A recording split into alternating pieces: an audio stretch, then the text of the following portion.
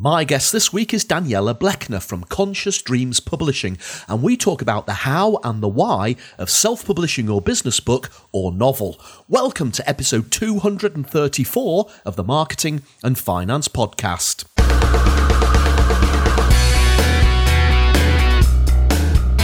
This is the podcast for ideas and inspiration on marketing your business and growing your business, and for discussing topics on all things finance. I'm Roger Edwards, a marketing guy and keynote speaker from Edinburgh. Talk to me if you want to cut the BS and the complexity from your marketing strategy.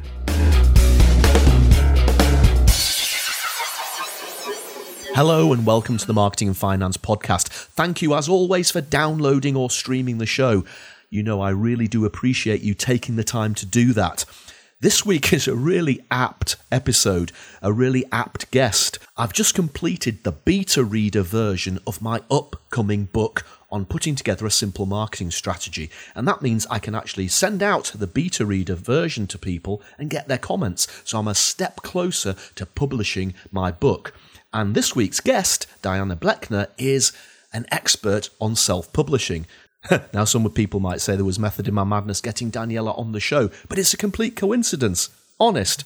So, if you're thinking of publishing a book, whether it's a business book or that novel you've always had in you, this is a great interview with lots and lots of great ideas to how to get your work out there and to how to market your book. So let's get straight into that interview with Daniela right here on the Marketing and Finance Podcast. Daniela, welcome to the Marketing and Finance Podcast. Hello, thank you very much for having me, Roger. How are you? I'm very well, Daniela. Thanks for asking. So where are we Skyping each other from? I'm in Edinburgh, as always. Aha, I'm in London. Excellent. So we're going to talk today about publishing. Now, interestingly enough, quite a lot of the people who listen to the podcast, indeed, quite a lot of my customers have got this desire to publish a book, mainly business books, but there are some who also write fiction as well. And indeed, quite a few of the guests that I've had on the podcast in the past have published books themselves. Pete Matthew is one person who comes to mind, who published a book called Meaningful Money, which was a guide to looking after your finances. So there's a lot of interest in book publishing, and I'm at the stage now where I have a book which has been edited by a professional editor, and I'm now in that stage now where if I can overcome my imposter syndrome, I might actually get round to publishing it myself. But before we get into a chat about book publishing and the services that you offer through your company, maybe give me a little bit of background about yourself, Daniela, where you came from, how your career developed, and basically what makes Daniela Blechner tick. What makes me tick it? Okay, so a bit about my story first of all. I've always wanted to write. It's always been a passion of mine. I started writing my first book in my mid-20s, I think. The book that I was actually writing wasn't actually the book that I published, first of all. So I published my first book in 2014. And my journey was very much about, I did everything by rote. I read, a book called Getting Published by Harry Bingham. Wrote a query letter, tried to get an agent, tried to go the traditional route, and realised actually I had a lot of responses saying, Daniela, this is fantastic, great writing, very witty, quite topical. However, we're looking for somebody who's got more of a marketing campaign or more of a platform or an audience. And it was then I realised actually during this time of me sending off my proposals, I was literally waiting, and I stopped writing.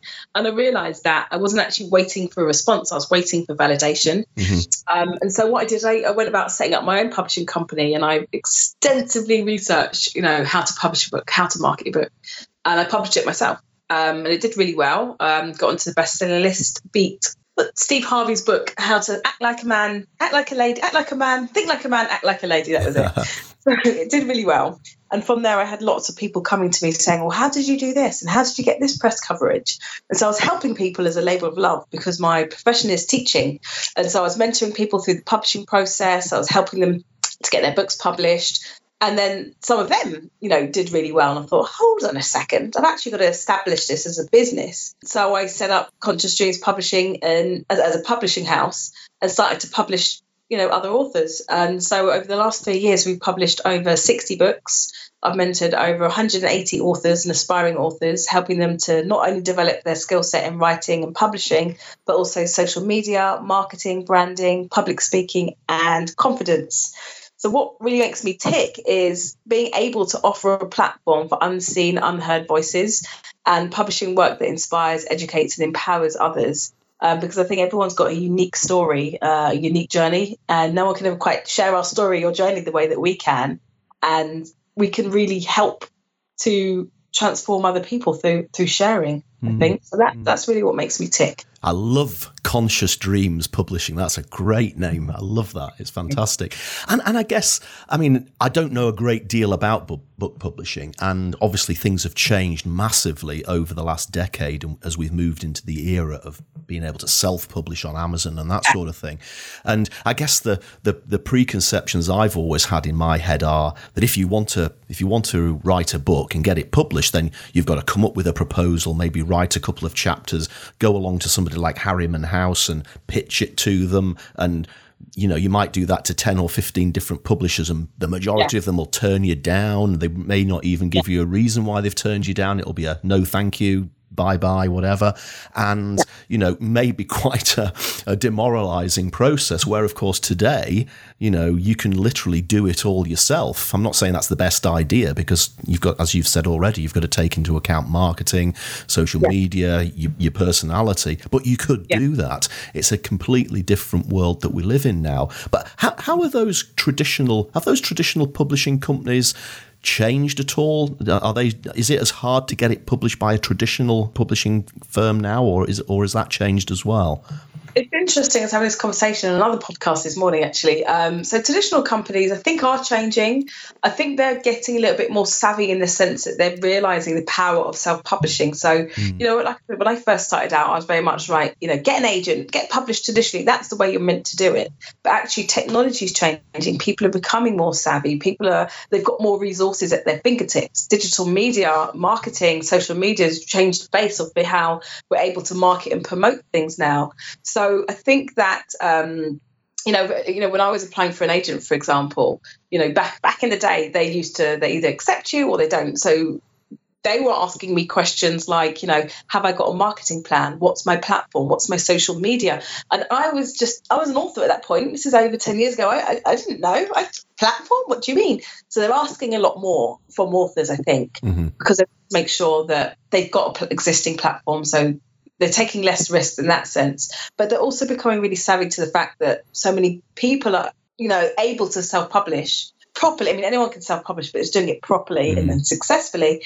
And so, for example, I think they're called Matador. And Matador have set up their own division, or no, it's either called Matador as a division, but there's lots of companies, Pegasus, that's it. There's lots of these companies that are setting up their own offshoot self-publishing division, so that people who want to have authority over their book and to be more in charge of the vision are still able to self-publish. Hay House are the same. So they've got their own traditional publishing house, but those who want to self-publish can also go through their self-publishing division. So they're making accommodations for both, because self-publishing, I think, is becoming more reputable and a lot more successful and recognised. And so it is creating some healthy competition there in the industry, I think.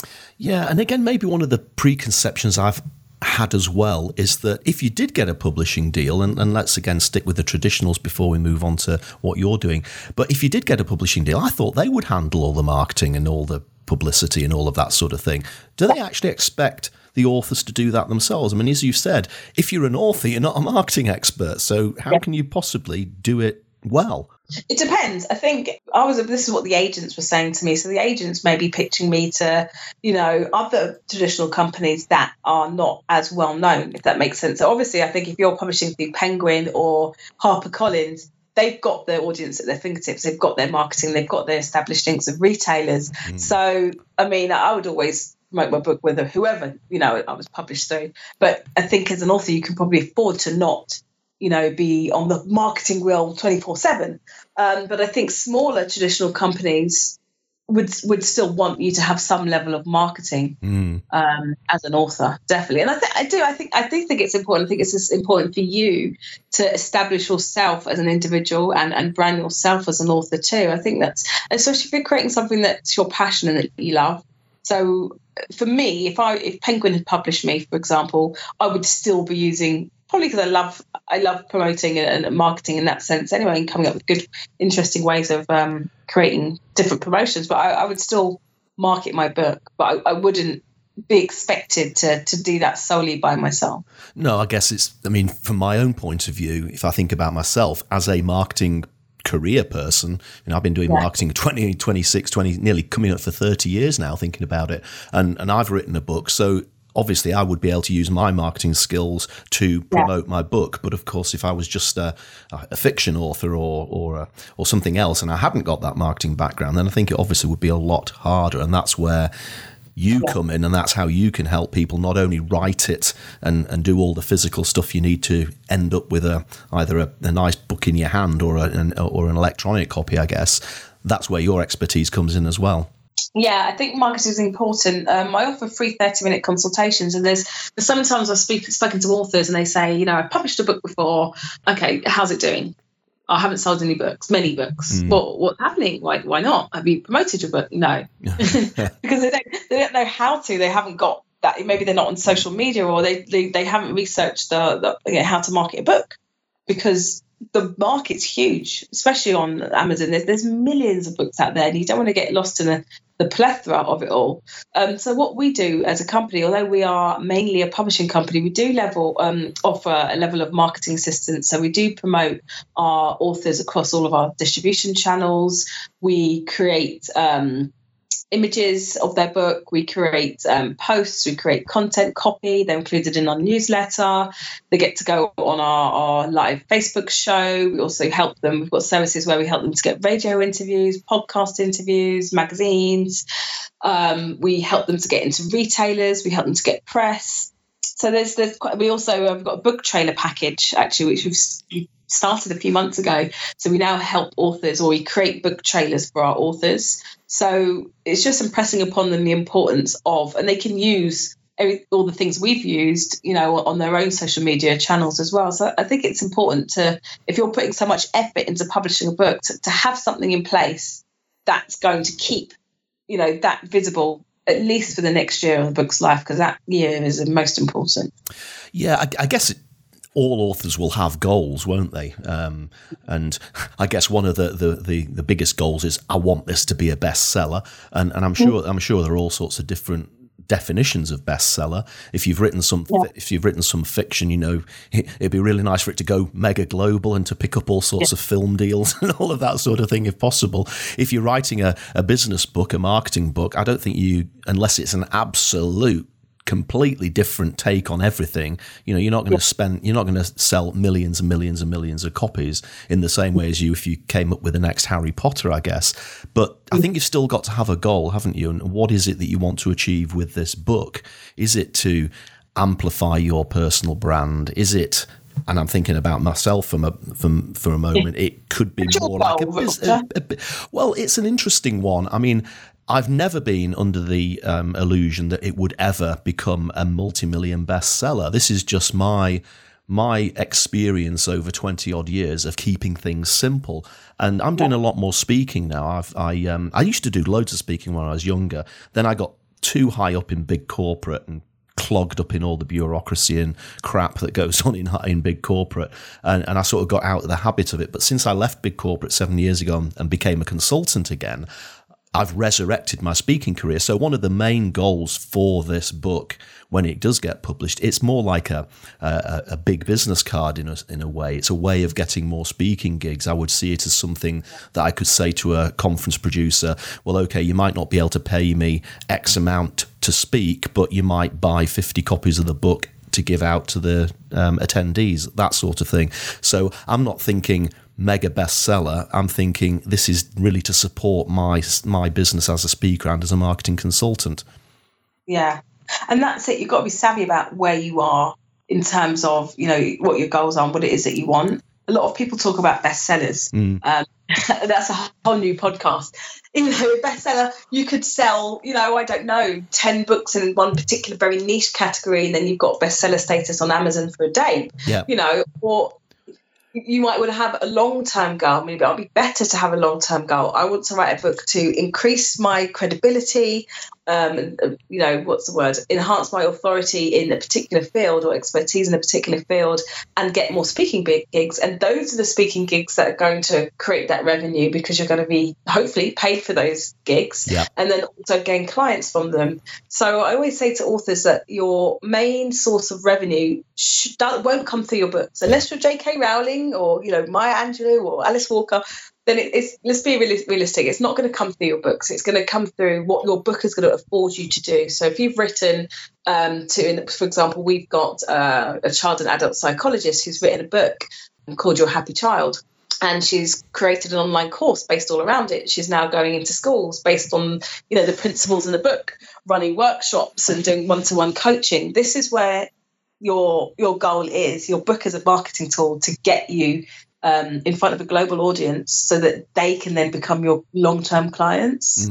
So goals like that I'm really interested in, as opposed to the short-term goals. Obviously with fiction books, they're not necessarily to highlight a brand. Some people want to share their story because they want to inspire and empower others. Others want to write a sci-fi fiction book because writing is their passion and their absolute love. So there's all different types of authors and different types of books and different goals. But I always impress upon the authors how important it is to know what your goal is at the end of the journey. Well, before you start the journey, really.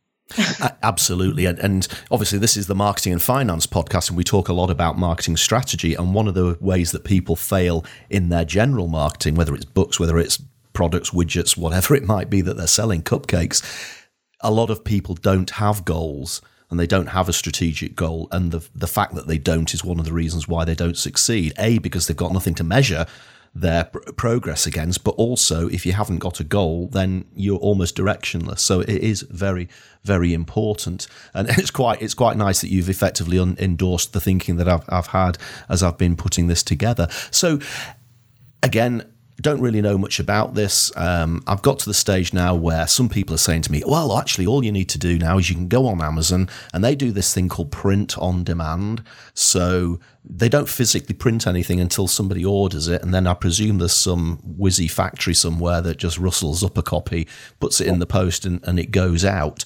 Presumably that's not what you're doing.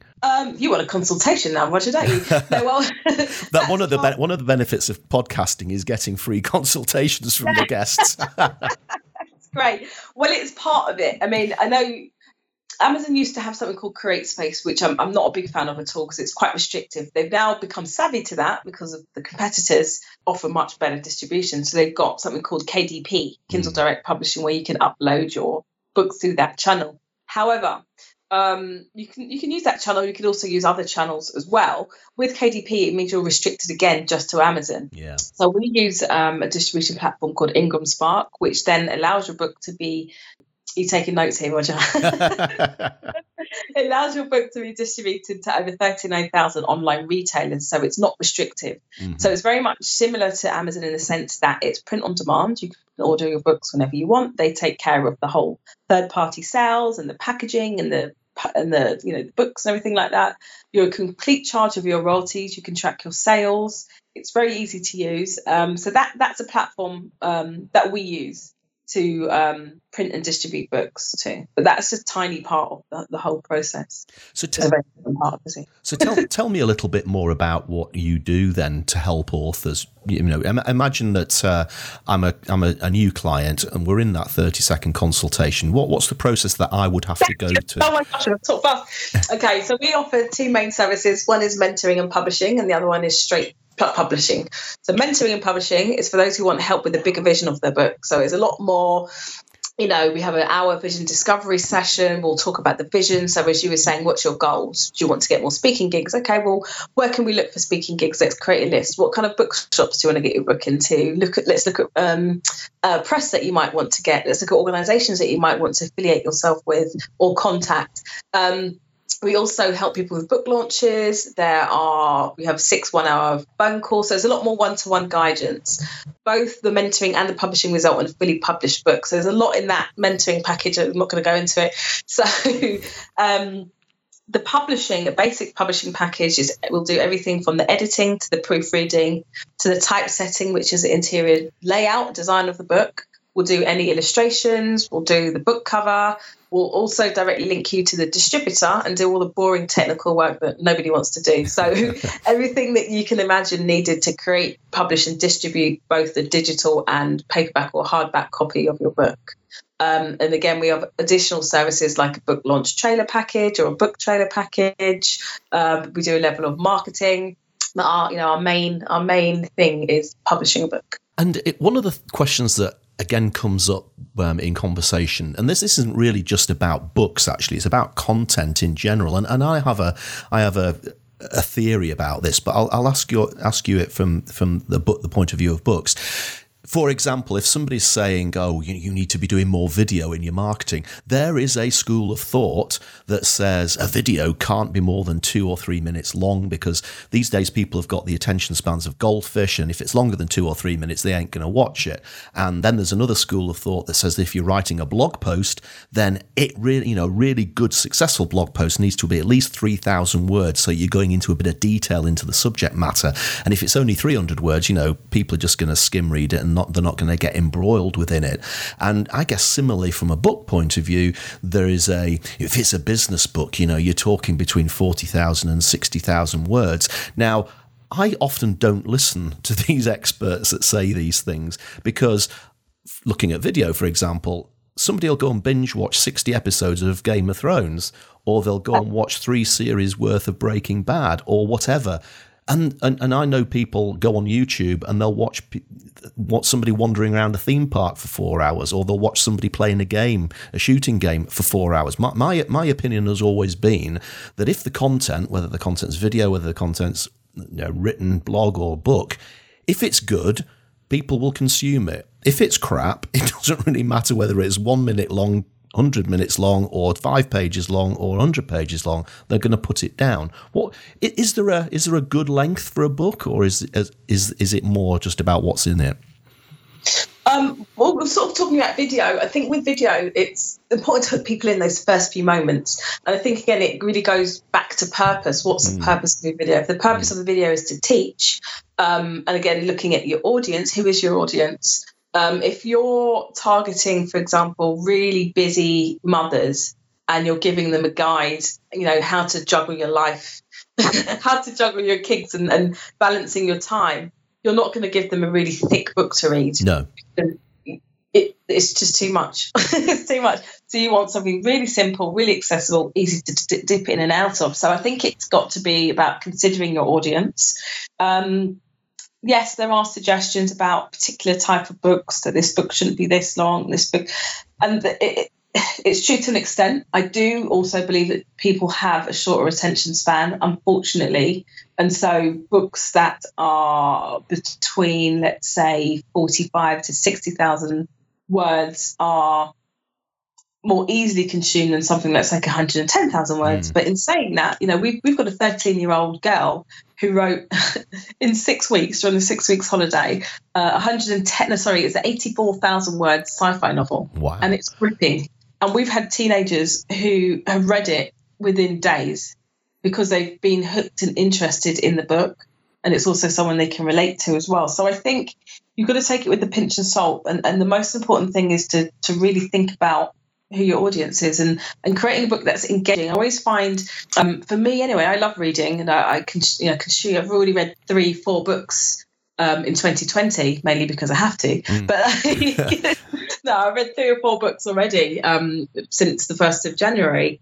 But I think it's always good to have something that people can interact with, maybe a reflection point or an interaction. Interactive exercise or reflective exercise that they can engage in. So it's all about engagement, I think. Yeah, actually, just as an aside, you'll have to tell me when that sci-fi book's published, because I'm a massive sci-fi nut myself, and if it can engage teenagers, then I'm sure it can engage me. I sent off my book to an editor, and it was, I think the starting point was about 60,000 words, and when I got the edited version back, I was expecting it to have been halved in size or severely truncated, and I was absolutely delighted because the lady had changed it from what was effectively a series of blog posts all stuffed together with some linking material, and she'd done a really good job to make it look like a book, but she didn't actually reduce it that much. There's a couple of areas she said, well, actually, these stories are a little bit long and, again, attention spans and stuff, but she didn't feel as if she wanted to interfere with that because she thought they were good stories, but she did say you might want to cut that back a bit. Is that how editing works, or maybe, again, it was just preconceived expectations that I had there? I always say good editing is not about chopping. It's about trimming, and it's about keeping the authentic voice. It's about trimming and strengthening. There's different types of editing, with the sci-fi book or a novel. We're actually working on a 110,000 word sci-fi novel, which is coming out. Yeah. It is phenomenal. It's honestly, the writing is just fantastic. So there's different levels of editing. So you have the content editing. So that looks at, is the plot working? Is the structure working? Are the characters developed? Then you've got the copy editing, which is about, have you said that this character's got blue eyes in chapter 1 and suddenly they've got brown eyes in chapter 15? So it looks for those different cross-references, information, and then proofreading, which is the last layer. People often think editing is just proofreading. That's just that's the icing on the cake, the typos and everything else.